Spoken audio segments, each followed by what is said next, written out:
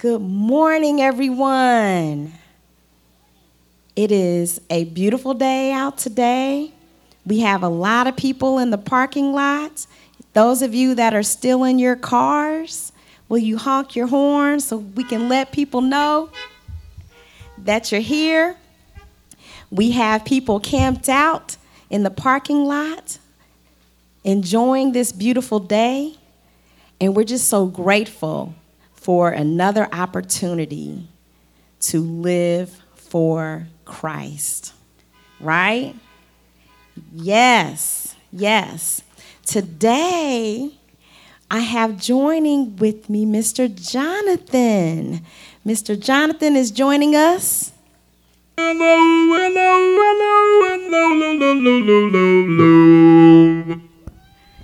Are you all ready for that?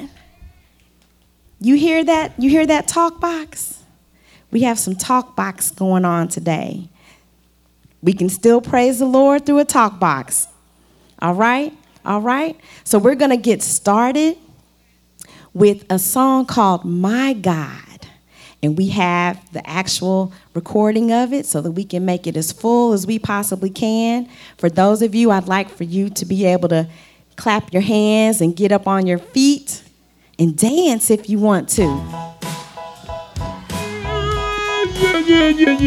Yeah.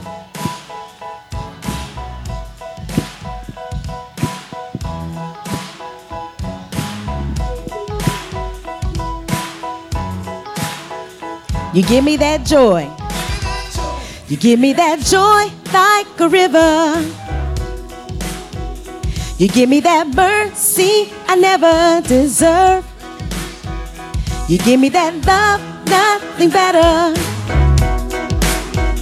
You give me that sweet peace I've never before. There's nobody like God, like God. There's nobody like God. I'm talking about my God, my God. There's nobody like God, like God. I'm talking about my God, my God. You give me that joy like a river. You give me that mercy I never deserve. You give me that love, nothing better. You give me that sweet peace like never before.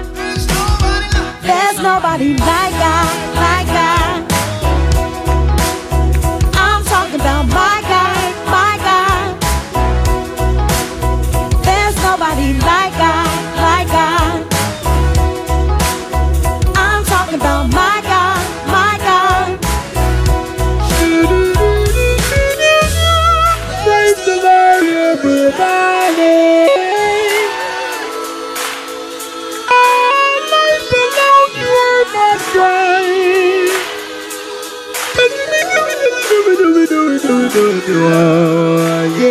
Yeah.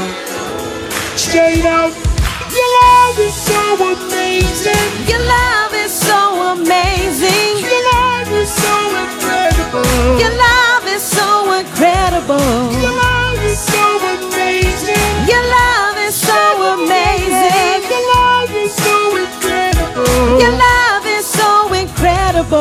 And I don't get enough of your love, Jesus. Never get enough of your love. And I don't get enough of your love, Lord. Never get enough of your love. I don't get enough of your love, Jesus. Never get enough of your love. And I don't get enough, never. Never get enough, never get enough, never. Don't get enough of your love, Jesus. Never get enough of your love. And I don't get enough of your love, Lord. Never get enough of your love. I don't get enough of your love, Jesus. Never get enough of your love. I don't get enough, never. Never get enough, never get enough, He's never. so good. He's so good. He's so good. He's so good. He's so good. Isn't he good? He's so good. Honk your He's horn. so good. He's so good. He's so good. He's so good. He's so good. He's so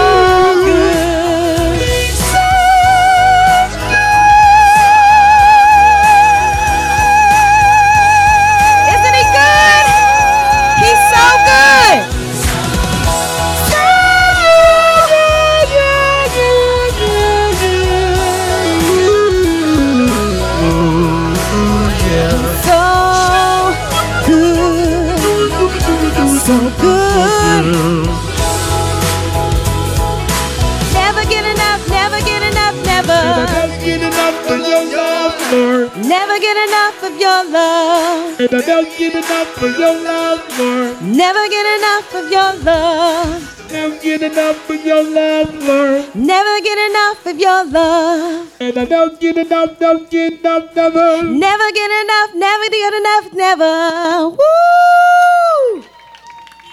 Yes, yes. Can you never get enough of the love of Jesus Christ? Never get enough of it. He loves us unconditionally. He loves us in spite of us, right? Even when we make those poor choices, sometimes when we put him to the side, sometimes when we are not pleased with our circumstances and wonder why things are happening the way they are. But never, never, never can we ever forget that God loves us unconditionally. Unconditionally. So we just can give him praise for his wonderful blessings, his grace, and his mercy everlasting. Can we not? We can do that. We can do that. I'm going to open with the word of prayer as we transition. So if you all would join me in a moment of prayer. Gracious Heavenly Father, Lord God, we are just thankful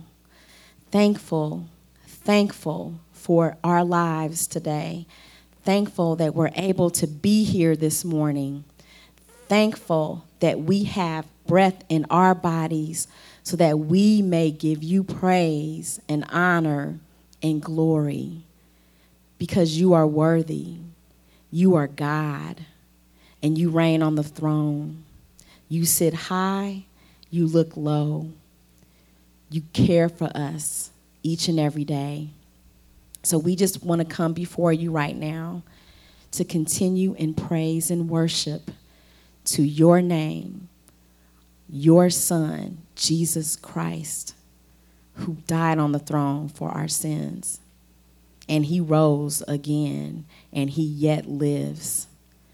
So as we continue in our worship, we pray that it is pleasing to your ear and that we are able to reach someone who may be lost or confused or in despair. In the mighty name of Jesus, we pray and give thanks. Amen.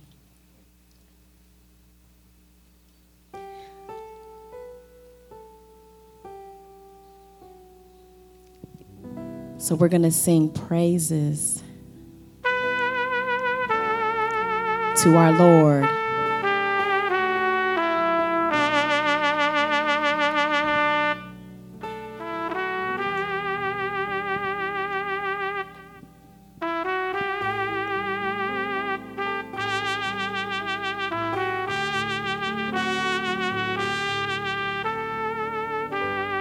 I sing praises to your name, O Lord. I sing praises to your name, O Lord. Praises to your name, O Lord. For your name is great. For your name is great and greatly to be praised. I sing praises to your name, oh Lord. Praises to your name, oh Lord. For your name is great and greatly to be praised. I sing praises to your name, oh Lord. Praises to your name, oh Lord. For your name is great and greatly to be praised. We give glory. We give glory to your name. Oh Lord, glory to your name. Oh Lord, for your name is great and greatly to be praised. We give glory to your name. Oh Lord, glory to your name. Oh Lord, for your name is great and greatly to be praised. We give glory to your name. Oh Lord, glory to your name. Oh Lord, for your name is great and greatly to be praised. Oh, we give worship to your name. Oh Lord, worship to your name. Oh Lord, for your name is great and greatly to be praised.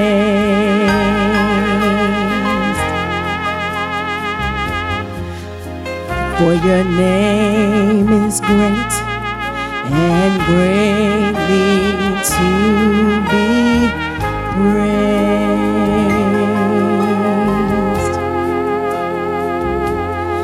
For your name is great and greatly to be praised.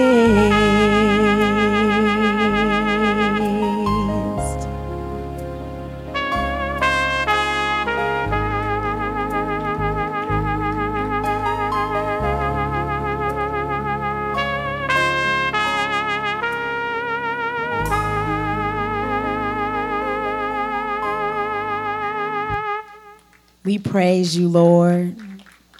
We thank you, God. We love you, Lord, because your name is great. We hope and pray that you are with us in this moment and that you love us and you're going to reveal yourself to us through your word. Help us to receive your word, Lord God. Help us to understand your word and help us to apply it to our lives. In Jesus' name, amen.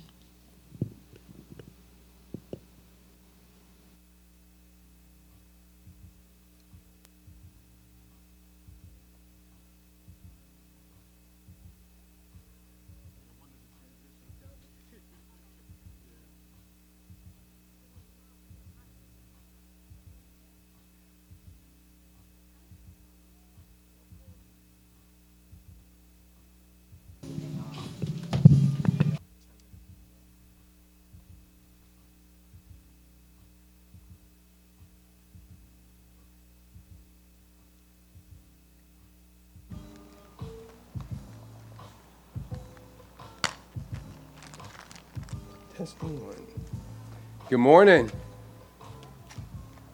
Y'all can honk if you want to hear me. Good morning. I'm glad again that we are here. Yes, it is warm. Yes, it is hot, but that's okay. Hopefully either you are sitting in or under some shade or you're able to sit in your car. We're really glad that you are here again for our fellowship. and our food, as what we're calling it today. We are having our worship time as we have been for the whole month of July. And after that time, we're just going to stick around and to be able to fellowship with food together as we make sure we're keeping good distance and doing what is needed to continue to protect one another as we move forward. And remember, as those that follow Christ, he tells us to love our neighbor as ourselves. And so that's what we're practicing, and that's what we are doing. This morning, before we go further, we are going to have an opportunity to take together the Lord's Supper. As you entered this morning, you should have received a baggie with your elements in it. I'm going to ask you to go ahead and grab that and take that. If you're at home, hopefully you can grab whatever it is that you can and that can be provided and that you can take with us. And so I'm going to give a moment for everyone to get themselves together. We have a few people that are still coming in. But also this morning, we want to have a time to pray for a family that has been with us for a while, and God is causing to transition to another season in their life in another place, and we will do that a little later. But I'm going to ask you if everyone would go ahead and grab your elements and join me. I'm going to be reading, of course, from the book of 1 Corinthians. As we prepare our hearts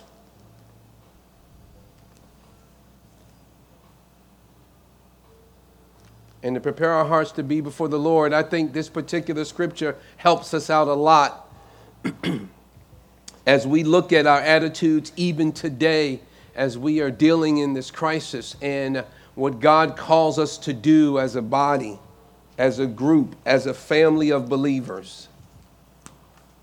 And so even as we read this and we think of this in terms of the elements, in terms of communion,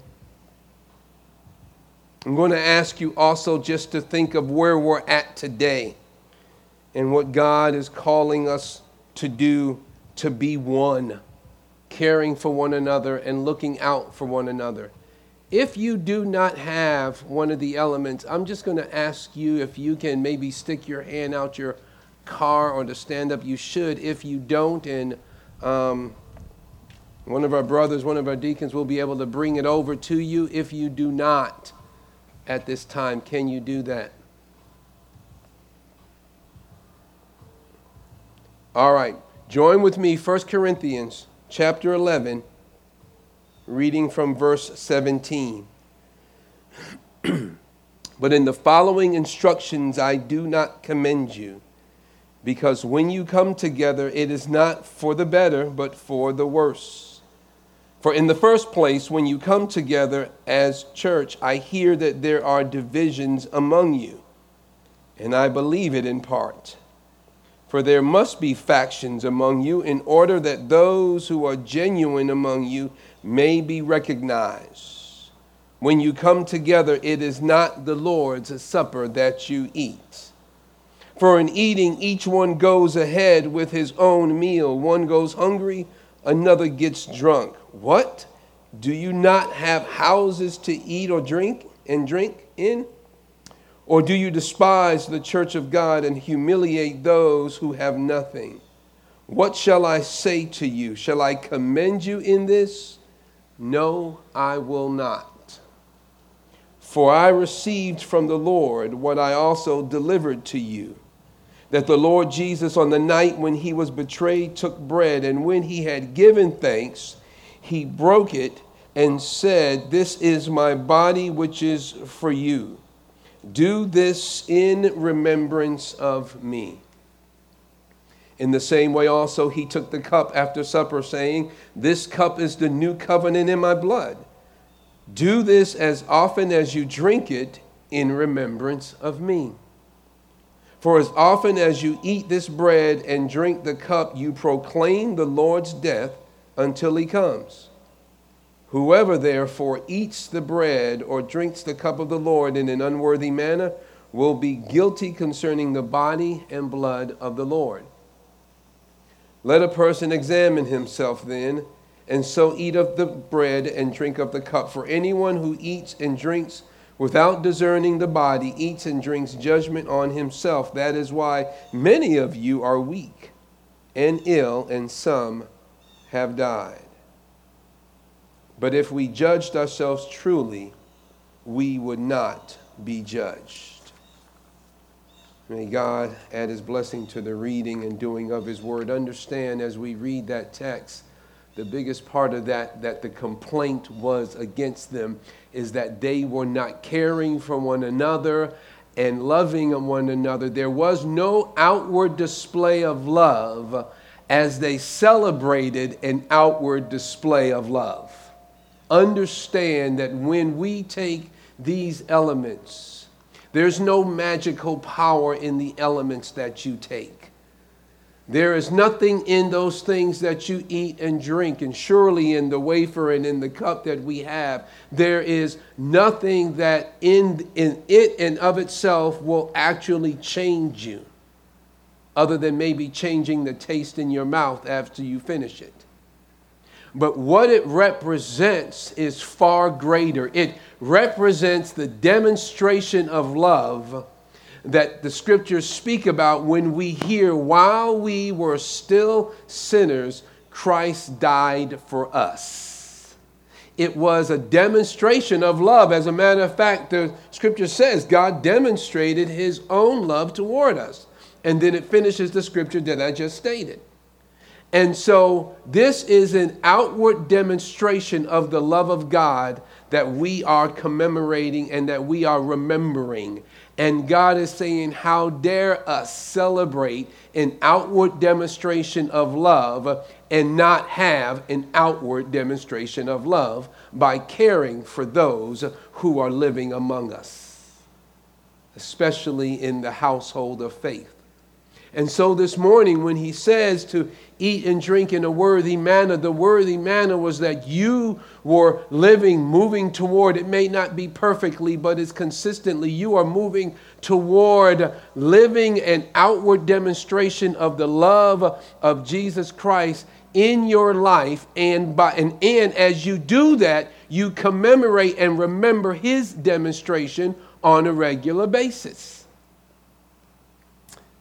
And so this morning I want to remind us, as we are in this crisis, as we are in this time that we have here today, I want us to remember or to ask ourselves, am I outwardly displaying what I am outwardly participating in right now? Am I outwardly demonstrating the love that God has for me to those that are living around me? Or am I eating in an unworthy manner?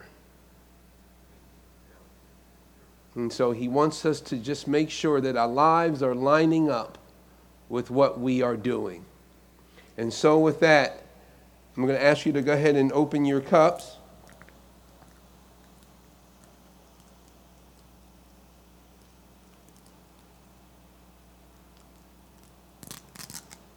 And we know the wafer that is on top represents, as Jesus had at the table breaking the bread, represents his body. And he said, this is my body that is broken for you. And hear that, please. The benefit that he was deriving from being crucified was that you and I would get to be in communion with him and the Father. And he wants us to remember that he was willing to sacrifice himself so that you would be in relationship with him. So I ask you today, who is God calling you to sacrifice for so that he can be seen in someone else's life? And so this morning as we eat, remember Jesus said, this is my body which was broken for you. Take and eat together.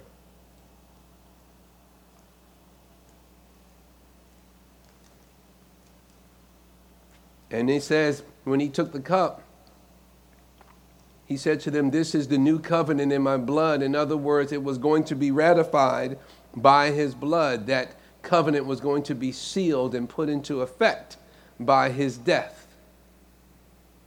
As we know with any will that someone has only comes into effect at the death of the person who wrote it. And in here, he was saying this covenant, this testament of his was going to go into effect because he was going to shed his blood. Without the spilling and the shedding of blood, there is no forgiveness. There is no remission of sins. And so when he tells you and I to remember this, he says, remember, it cost me my life for you to be with me. So this morning, remember, the blood that Christ shed was intentional so that you and I could join with him. Drink this morning, remembering that.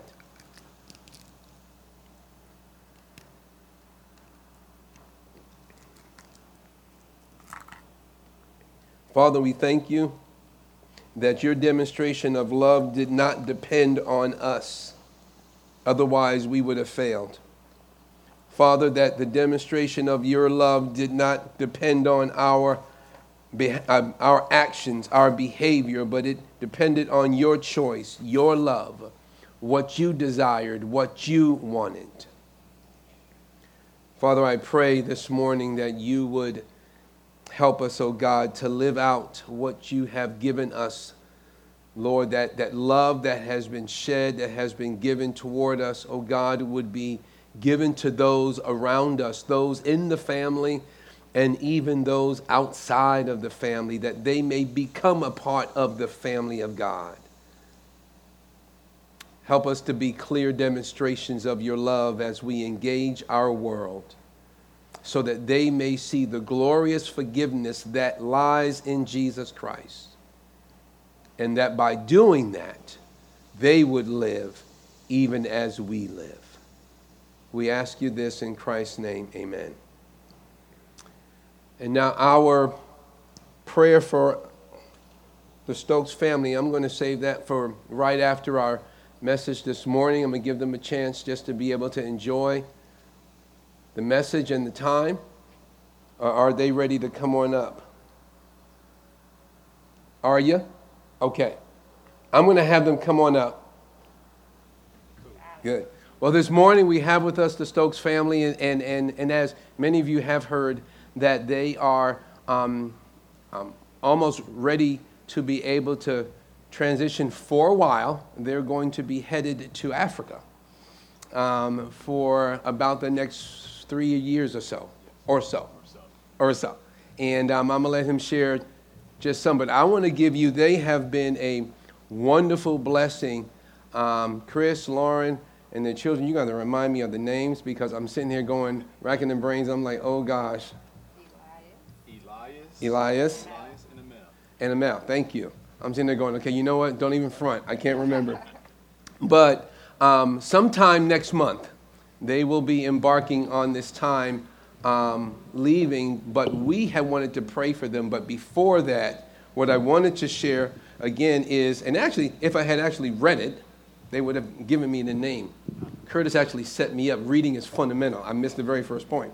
But I want you to hear some of how God has used them to actually bless us here. And we are praying for God to continue to use them wherever he sends them. We know the kids have both been involved in VBS, and each and every year that they've been here have been involved and have loved it. But also, Chris and Lauren both have served multiple times on their trip in Haiti, what I understand. Lauren, we thank you because we know that you has helped us to develop our COVID protocol here. Also has really helped to get the operations of our clinic, as you know, that we have here going. Chris has served as the first clinic board president here.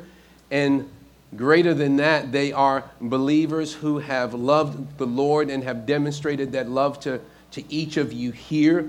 We were grateful for their input. They did not sit on the sidelines.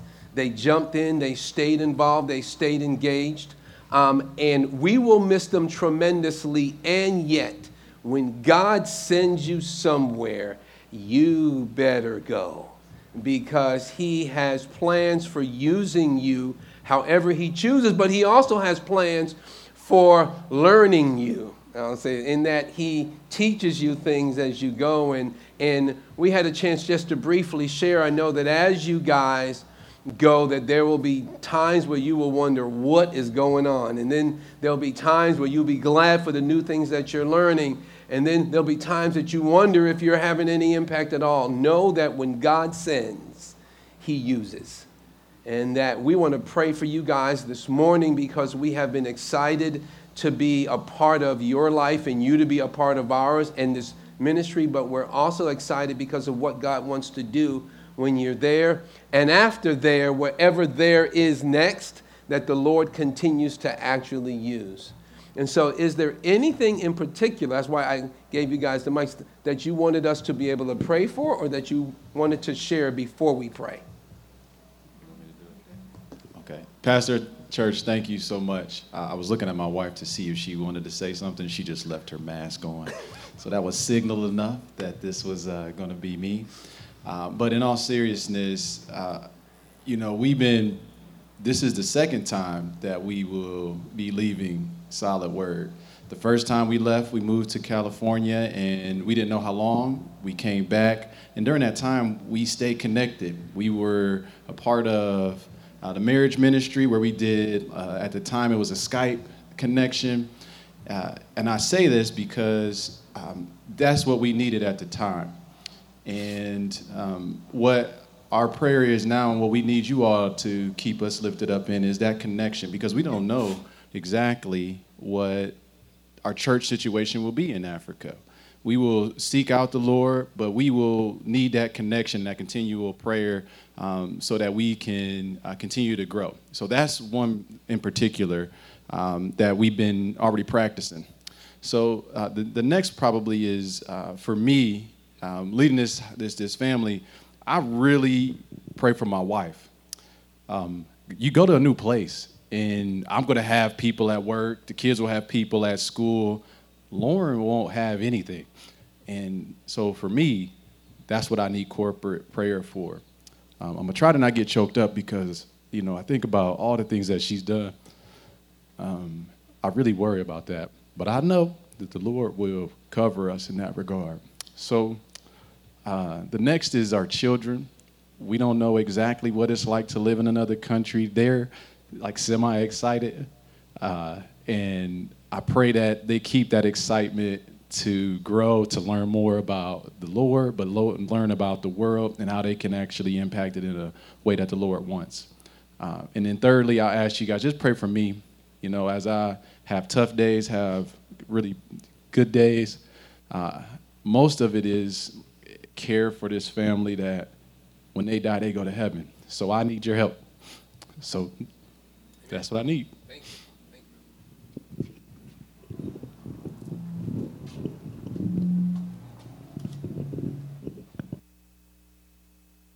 Let's go ahead and pray. And just before, as one who, when you get to a new country and the spouse has something, the kids have something, and God's got something in store. You just have to be willing to embrace that something that he brings, and as he brings it. And we'll continue to use that time tremendously in you. Let's pray. Father, thank you so much for your love for us, God, that you continue to move us along in this life. Father, you bless us, you raise us up, you move us into new seasons, you move us into new things. We thank you, God, that you are constantly working in our lives. You are not a God who sits off in the sideline and you throw us and just watch us from a distance. You are engaged and involved. And we thank you for the Stokes family. We thank you for Chris and for Lauren and for the involvement, Lord. We thank you for the children, Father, as to how they have enjoyed their time and have grown here. But Father, now you are moving them somewhere else. And I hear again, and just as you've been faithful in that other move, you will be faithful in this one. But Father, there are concerns that they have, and I know you know them already. You have provided for them already. Father, I pray first of all that as they wrap things up and pack things up, Lord, that you would give them wisdom to do all that is needed. I pray, God, that you would give them favor, that the things that need to happen would, and that people would come around them in the way that they should and that they need to. I also ask you, God, that as they travel, you would give safety, Lord, and that you would help them to learn, even in this process of moving, Father, that they would see your hand and they would sense your presence. I pray that as they move, that your hand of protection would be there. As they land and they get settled, Lord, I pray that you would arrange it, Father, that they would have those things in place that need to be. Father, that you would bring those people their way that would help them move along this journey of learning who you are, Father, as they're in another land. Lord, it will be foreign to them, but it is not foreign to you. It is still a part of your earth, your world, Father, that which you've created. I pray that you would help them to develop friendships and connect with people, Father, that they can influence and that would influence them for the kingdom. I pray, God, right now that for Lauren, Lord, as she gets things settled, I pray, God, that you would give her those closer people, Lord, people that would help her, oh God, to get used to and get acclimated to her surroundings. I pray, God, that you would help the kids to develop friends and people, Lord, that would help them to get used to what they're doing. Lord, I pray for Chris that you would help them to get into his job and to have time to connect with his family, Lord, and overall that they would enjoy the experience that you are giving them, that they would get to enjoy the land, the area, the people, the food. But Lord, I pray also that you would help them to find a church, to find a fellowship, Lord, where they can grow, where they can worship. Lord, I pray indeed that the people would be dear to their heart. I pray, God, that you would continue to help them to see your hand at work. And Father, that they would not, oh God, turn from allowing themselves to be used for the kingdom. Father, that the busyness would not overwhelm them, but Lord, they would see where you would have them to connect. And Father, I pray that you would bring people their way that they could share Christ with. And Father, that they could grow with. Lord, we know you are going to uphold them. You've done it before. You keep doing it, and you will continue to do it. Father, I pray indeed that you would let the worries that come from being in a new culture and a new environment, I pray that those worries, oh God, would be relieved as you, God, work on their behalf. I pray that they would learn to trust you in new ways.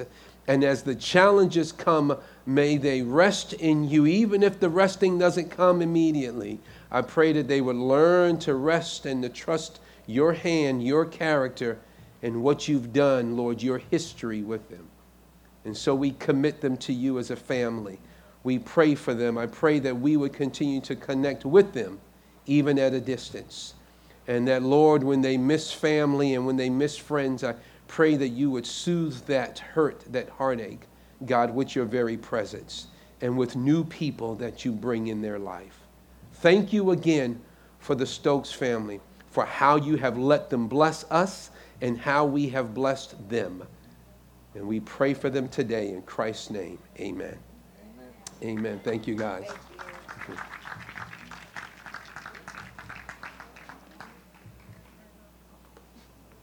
It is always exciting when the Lord has us go into new territory and new lands, and actually that just leads into this morning. Although their situation was a bit different, and it was not one of celebration, but we're going to be embarking today and then throughout the month of August. We're going to be looking at living as exiles or living as foreigners in our land. And as believers, as people in the family of God, what does that look like? Today we will be in Jeremiah 29, and you can begin to turn there, verses 4 through 9. And we are going to, you can hold as a marker 1 Peter 1 and 2. And then for the remainder of August, we're going to be in 1 Peter, because that letter by Peter was written to believers that were living as what the scripture calls elect exiles. And we're going to see what was meant by exiles, which is a little different from the Jeremiah text that we have here today. But how do we live as exiles, as the scripture calls the believer in this world, on this planet, as we are on a journey home to be in the presence of the Lord? And Peter wrote this to them, and I wanted to start with this one because today, as we begin looking at living as exiles, I want to focus specifically on seeking the welfare of the city, or seeking the peace of the city.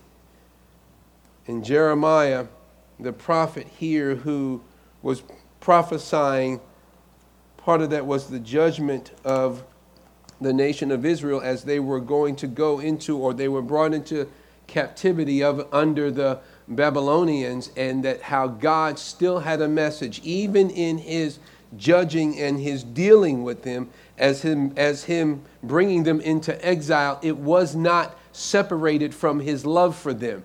Just want to remind someone today, when God may be disciplining you, when God may be dealing with you seemingly in a harsh manner, and even if God is judging you, understand that as a child of God, that it is done out of love.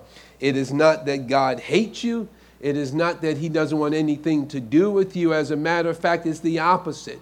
As parents, when a parent disciplines a child, when a parent has to come down harshly for the average parent without there being any mental issues or something where they're wanting to harm their children, that discipline is out of love. That discipline is because they care so much that they want to make sure that what needs to be happening is happening in your life. And God does it perfectly. As humans, we do it imperfectly, but God does it perfectly. So as we look today as living as exiles, or living in essence, living as foreigners in our homeland, how are we to do that? Join me in prayer, please. Father, thank you that you've given us your words so that our lives can follow your desire, your pattern, your plan, God, that you have set in motion. We thank you, Lord, that we can go to your word and in any part of it find something in it that will direct us, God, towards you and how we walk as we are walking in you. I pray this morning, Lord, as we begin to look at living as exiles, Lord, that we would indeed see ourselves as people who this is not our permanent home, although we have been able to set up here, Lord, but this is where we are, but we are journeying somewhere else. And I pray that you would teach us to live like that, to understand it, Lord, to embrace it, and thus to be able to engage properly. So we commit ourselves to you today and pray that you would help us. In the name of Christ Jesus, amen. So if you would turn with me to Jeremiah 29, we know this chapter gets a verse that is used a lot, sometimes I believe misused in the context that is had, but one that is used more or less. And we know verse 11, we read a lot, which says, "For I know the plans I have for you, declares the Lord, plans for welfare and not for evil, to give you a future and a hope." And many times we read those verses and we quote it for ourselves, but many times we forget the context that it sits in. The context of this verse was as the nation of Israel was being brought off into captivity because of the discipline of the Lord against their sin, and it was going to be for a while. And he was letting them know that although it's going to get hard, and that although it is going to be tough, and although you're going to wonder where I am, he said, I want you to know that my plans for you are not evil. That my plans for you is for your welfare. But understand the context. The context is that they were experiencing and were going to experiencing some rough and some tough and some hard times, due to the choices that they had made before. And the reason this is necessary, the reason verse 11 shows the grace of God, is so that they would not lose heart and that they would not walk away from God as they are being disciplined and as they are being dealt with. And you say today, are you preaching a message of judgment against us this morning? No. What we're focusing on this morning is the fact that as we live as exiles, regardless of if it's a Jeremiah 29 situation where it was because God was dealing with them and was disciplining them, or it was the First Peter exile, which they were not yet being persecuted to the level that we know Christians were persecuted during the days of the early church, but they were beginning to experience it. This was not the Nero persecution yet, but this was indeed that persecution that was ramping up, and that they were now being shamed for carrying the name of Christ. They were being ridiculed for being believers. They were beginning to be ostracized and marginalized. They were losing their influence as believers, that Peter settles them down and tells them that your exile is an election. In other words, God chose you to be that way, just as he chose in Jeremiah, although under different circumstances. What that tells me and what that tells you today is whatever exile situation God has you in, his hand is there with you, his love is over you, and his plan is for you. And you need to remember that, because that's going to help you to deal with the exile. And we know that for people that are in exile, they are displaced from their home country and their homeland. They've been moved out. They've been dispersed. And they're having to deal with a culture that is unlike theirs, and for the most part is antagonistic to theirs. And so we're going to see three things this morning: living as exiles, seeking the welfare of the city. So read with me after that very long introduction, which will help us as we get into the next set of, as we get into 1 Peter in the month of August. Jeremiah 29 verse 4 says, "Thus says the Lord of hosts, the God of Israel, to all the exiles whom I have sent into exile from Jerusalem to Babylon, build houses and live in them, plant gardens and eat their produce, take wives and have sons and daughters. Take wives for your sons and give your daughters in marriage, that they may bear sons and daughters. Multiply there and do not decrease, but seek the welfare of the city where I have sent you into exile, and pray to the Lord on its behalf, for in its welfare you will find your welfare. For thus says the Lord of hosts, the God of Israel, do not let your prophets and your diviners who are among you deceive you, and do not listen to the dreams that they dream, for it is a lie, and they are prophesying to you in my name. I did not send them, declares the Lord." And then he gives them 2 verses later, hope. 3 things we're going to look at as we seek the welfare of the city, living as exiles. Number 1, your exile is God's doing. You living here, even in the 1 Peter context, of people that because of your faith, you are living in opposition to, and in a world that is opposed to the very purposes of your life and the way you live. One of the problems today that we are facing as believers, as Christ followers, is that we are seeing and that we are feeling the loss of influence that Christians have had in the public square. We are seeing the loss of people holding high the values that Christians have held high for years. We see the marginalization of people who have embraced Christ and have been able to carry that into corporate settings, into education settings, into political settings, into financial settings, and it has benefited them. What we are seeing is that it is losing its luster in the eyes of our world. And what's even more critical is our response. What we're finding is that we have Christians that are becoming angry and that are getting mad at the world because we don't have the influence we used to have. But what we're forgetting is that the very world that God places you and I in is diametrically opposed to the way of God. And even though he may have had you have a level of influence, what's happening now is that you are going to, and for us now, we may begin to experience what the Christians in 1 Peter were experiencing as we begin to see the loss of the influence that we've had. I'm not talking about the impact. I'm not even talking about the individual influence. I'm talking about influence in the public square. How do I deal with it? Your exile is God's doing. He says here in verse 4, he says that I have sent you there. In this particular case, because of their refusal to follow God, God sent them into exile to discipline and to help them to learn so they would get back on course. But make no mistake, God did it.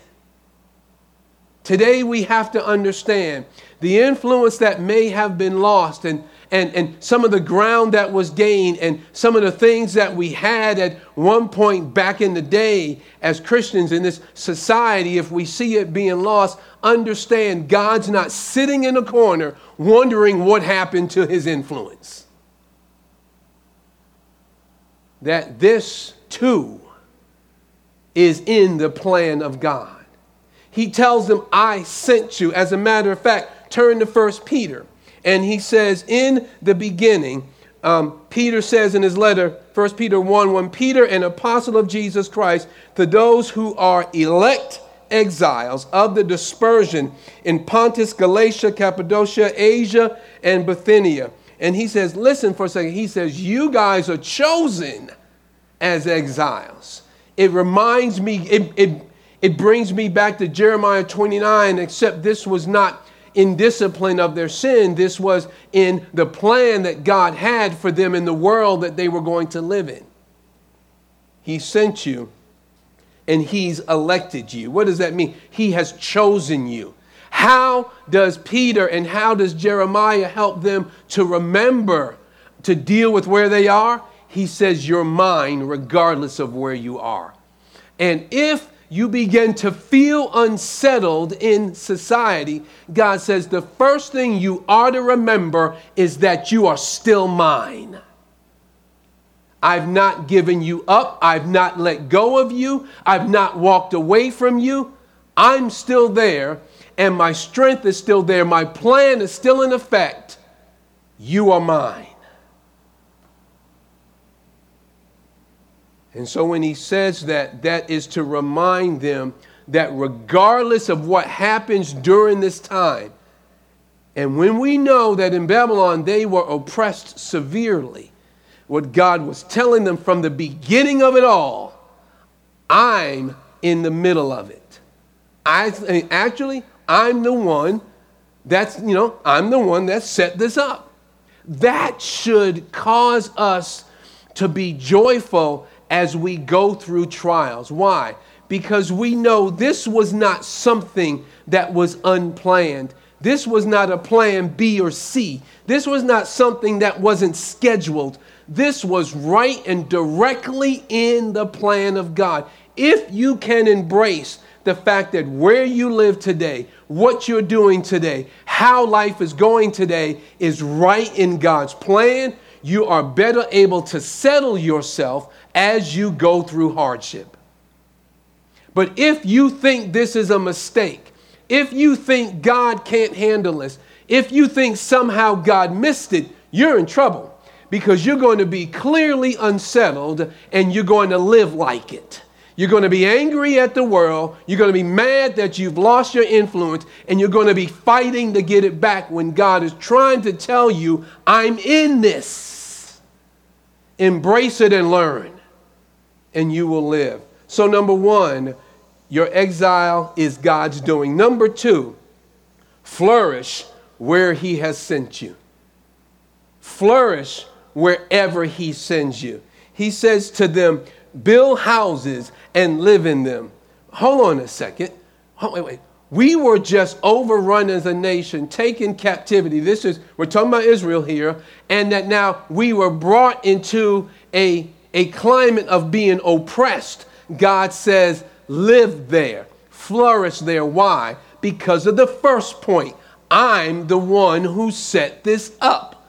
I'm the one who's with you in it. So he's telling them what they can do. He says, you can actually flourish in a world that's opposed to me.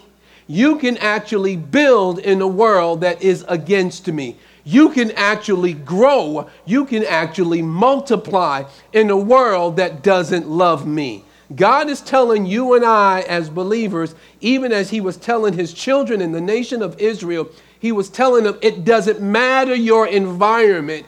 It just matters who sent you into the environment. If you are somewhere where God has not sent you, you should worry. Because you don't have his back. You may have his grace, and he may help you out of his grace. But his plan, if you are somewhere where he has planted you, even if where he's planted you is rough and tough, you got him. He says, flourish where he's sent you. He told them to build. As a matter of fact, I want you to see what he says. Take wives and have sons and daughters. Take wives for your sons and give your daughters in marriage, that they may bear sons and daughters. Multiply there and do not decrease. You know what God was telling them? You're going to be here for a while. This was going to be generationally. He just said, hey, look, I want you, go on and get married. Don't sit here waiting for the day to come when we're going to be delivered out of this. And so you live as if this ain't, you know what? I'm just waiting for the Lord to grab me and snatch me out. Come, Lord Jesus, come. God is saying, I want you to flourish in the meantime. Some of us, we have set up our lives to where we just go, Lord, anytime you come, I'm ready to leave. And God's saying, go on and settle yourself and live. No, I'm just ready to get out of here. God's like, I'm not. I remember there were times when we were living overseas and there were days where it got rough. There were days that I actually said to the Lord, is it time to go yet? And obviously his answer was no. And what I repeatedly heard and what repeatedly came to me repeatedly was flourish where I've planted you. That word came to me over and over. I want it out. And God says, I don't. You are where I want you. Flourish. Are you flourishing where God has planted you in your season of life? You may not like that job. You may not be in love with the neighborhood. You may not like all of what you have and where you have it. God says, are you flourishing? I know where you are. If I wanted you gone, you'd be gone. And so he says, wherever it is that I've planted you, grow. It may be a while. He was telling this nation, it's going to be generations. So go on and set up husbands for your daughters and so that and wives for your sons so that they can have kids. And he says, multiply while you're there and don't decrease. That doesn't sound like God. Hold on. That doesn't sound like you getting me out of here soon. God says, don't worry about that. All you need to be concerned with is, are you growing where I've sent you? And so he wants us to also know, as we're flourishing where he sent us, that he's watching us. That he is watching us. Jeremiah 29:11 that I read earlier, that comes into play. Now we can say, I know the plans I have for you. They had to understand, after hearing that, they would have thought, well, what kind of plans do you have for us, Lord? And God says, I know. Look, I've already planned what I have for you.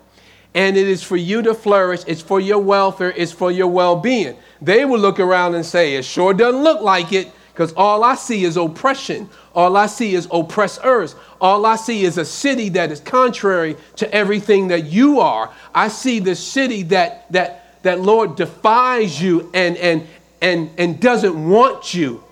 And thus they live like that. God says, grow in it. I'm there. I've got you.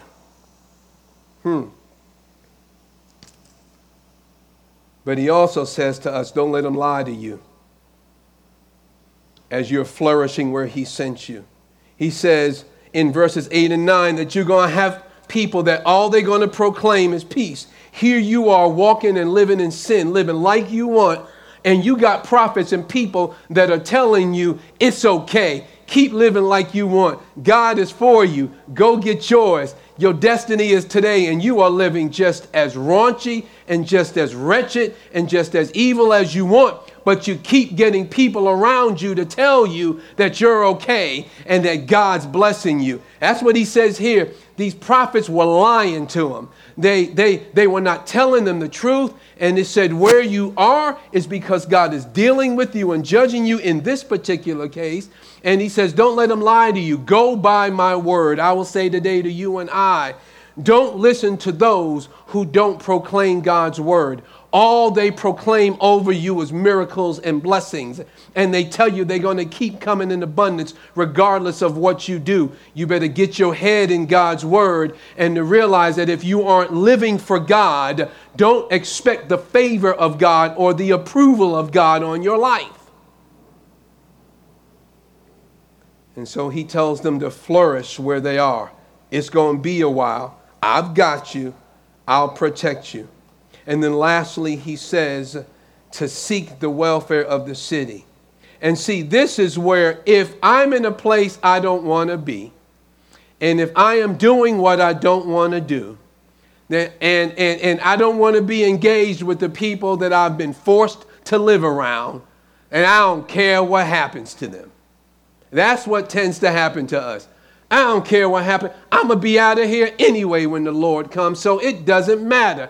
Go on and tear this place up. Go on and burn it down. It doesn't. God says, that's not what I want you to have as a mindset. Look at what he says. And it's only because he established the fact that he's with them and he has called them to flourish that he finally says, now what I want you to do is I want you to seek the welfare of the city that I have sent you into. Hold on, God. Do you realize that you sent us into Babylon, in the belly of the beast? These people, they don't know you, nor do they want to know you. And you want me to pray that this place flourishes?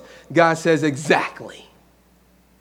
And he says, in part, because when it flourishes, when its welfare is happening, so is yours. What did he say? This is your city. This is where I've placed you. I'm not changing it. I'm changing you, and that you will change it by the people around you. Oh, will the city get better? I don't know. But what we know is that you will be better, and the people you impact can be better, and they can ultimately come to know the one who will bring the greatest welfare to the city, and that is Jesus Christ himself. So he says here, seek the welfare of the city where I have sent you into exile, and pray. See, now my prayer would have been, and pray for the Lord to get you out. That would have been my prayer. And pray for the Lord to end this thing as soon as he can. That would have been my prayer. But he tells you what to pray. He says, and pray to the Lord on its behalf.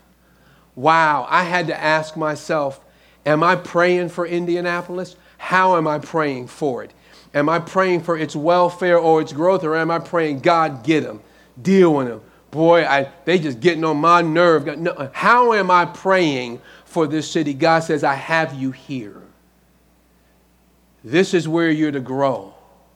And I want you to pray regardless of how hard it gets on its behalf or for its well-being or for its care. Why? Partially because as it is cared for well, you will find your welfare in it. Why? Because you're a part of it.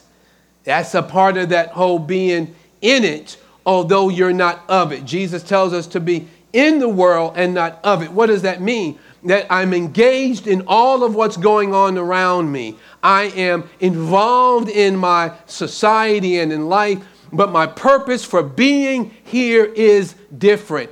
Ultimately, what I want for people first and foremost is a relationship with Christ, because it sets their life on a course to eternity that's well, and everything else springs from that. So the thing that I want most for people here is to be in a relationship with Christ, and I live that way, and I preach, and even if they don't want to hear it, those opportunities I get to share it, I share it boldly. We need to learn to do evangelism as exiles, as people who are evangelizing from the margins, because that's where it seems we're going to be going. People that know how to live and not have to be in the center of influence, but have center influence.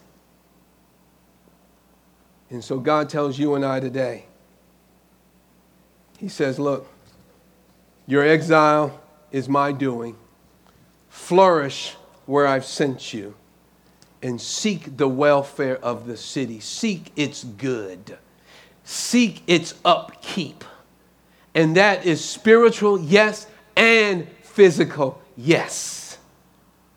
Get involved. He tells them here, plant gardens, grow your families, build houses. That's not ungodly to do, because that's not your ultimate.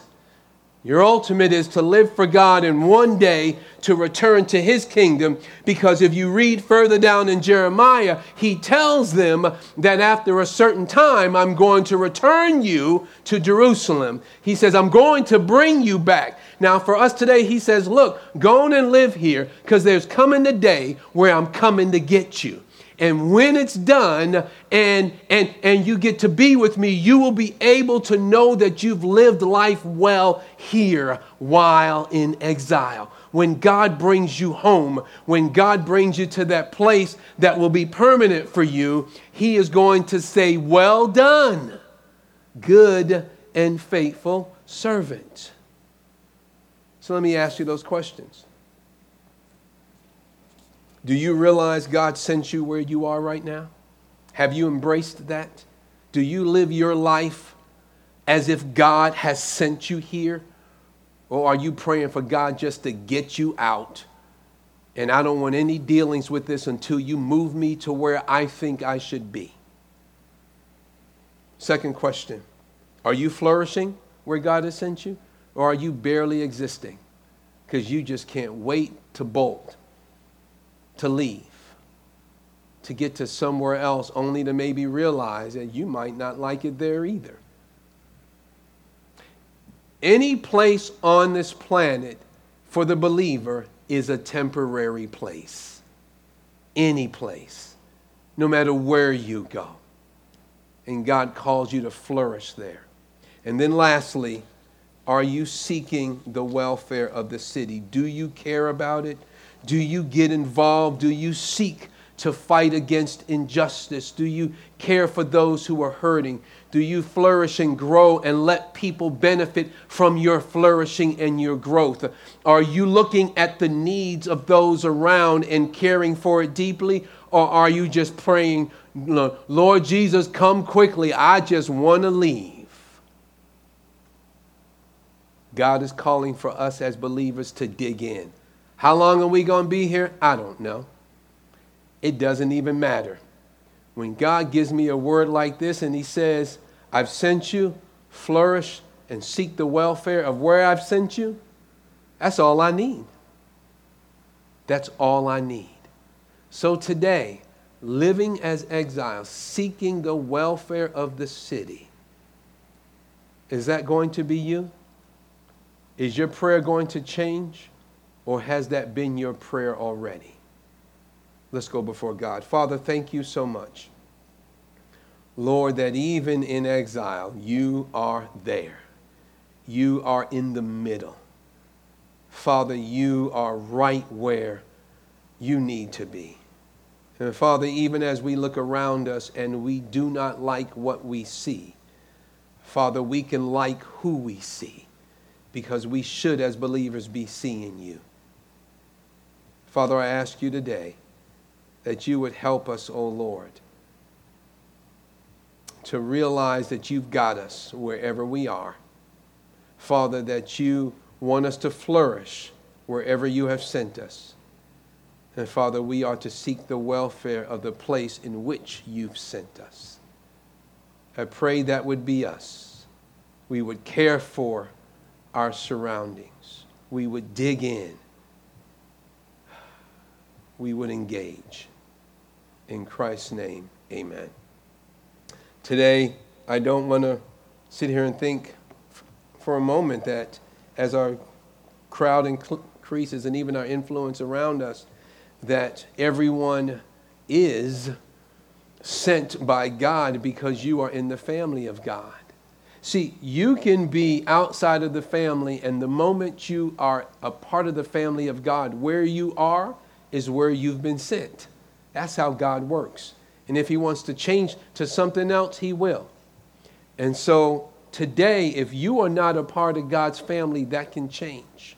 You can come to know Christ. We just remembered his crucifixion, his death, his burial, and ultimately his resurrection, as we can remember what he's done for the forgiveness of our sins. But if you've never embraced that and brought it to be your own, you can today. By simply realizing that Christ is the only way to communion and union with God, and that he provided the only way through his death, his burial, and his resurrection for both the forgiveness of sins and then for you living in this new life in Christ, if only you would receive it. And if you haven't and you want to today, I will invite you to do that. You can speak with any of us that are here. You can talk with me. You can speak with any of the people that were handing out the communion cups this morning as we walked in, or just have a conversation with folk. I just want you to know that indeed we want you to know Christ. That is the best thing that can happen to you in this world, because he will change your world. And so this morning, hopefully you are blessed and encouraged.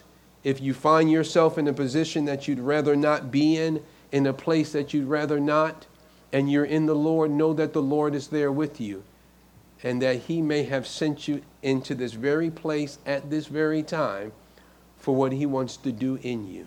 Flourish there is my request of you. In the name of Christ, amen. Amen? I hear you, some of you.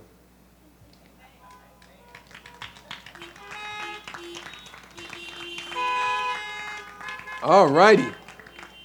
Hey, listen, this morning we are going to end our time here, and yet we did say that we want to be able to sit and to eat together. I ask that if you brought it, or if you have to go and bring it back and get it, go and get it and bring it back, that we will be here, and that you can spread out and sit however you want. I just ask that you keep the center roadway clear, so those that may want to leave can. You can set up in any parking space that we have here. I just do ask that if we are up and around talking, that we remember that we are still under mask order and that we mask up. Remember, again, we are loving our neighbor as ourselves. That is God's mandate. And so I will do what I need to do to demonstrate love for my neighbor, because God loved me first. And so there isn't anything that I won't do that God calls me to do to demonstrate that love. So mask up, enjoy, and let's fellowship together. Thank you all for coming. We look again to next week. We'll be back out here as the Lord allows, and we will continue through 1 Peter in this living as exiles, as he writes to them as to how they are to live in their world. Have a great week.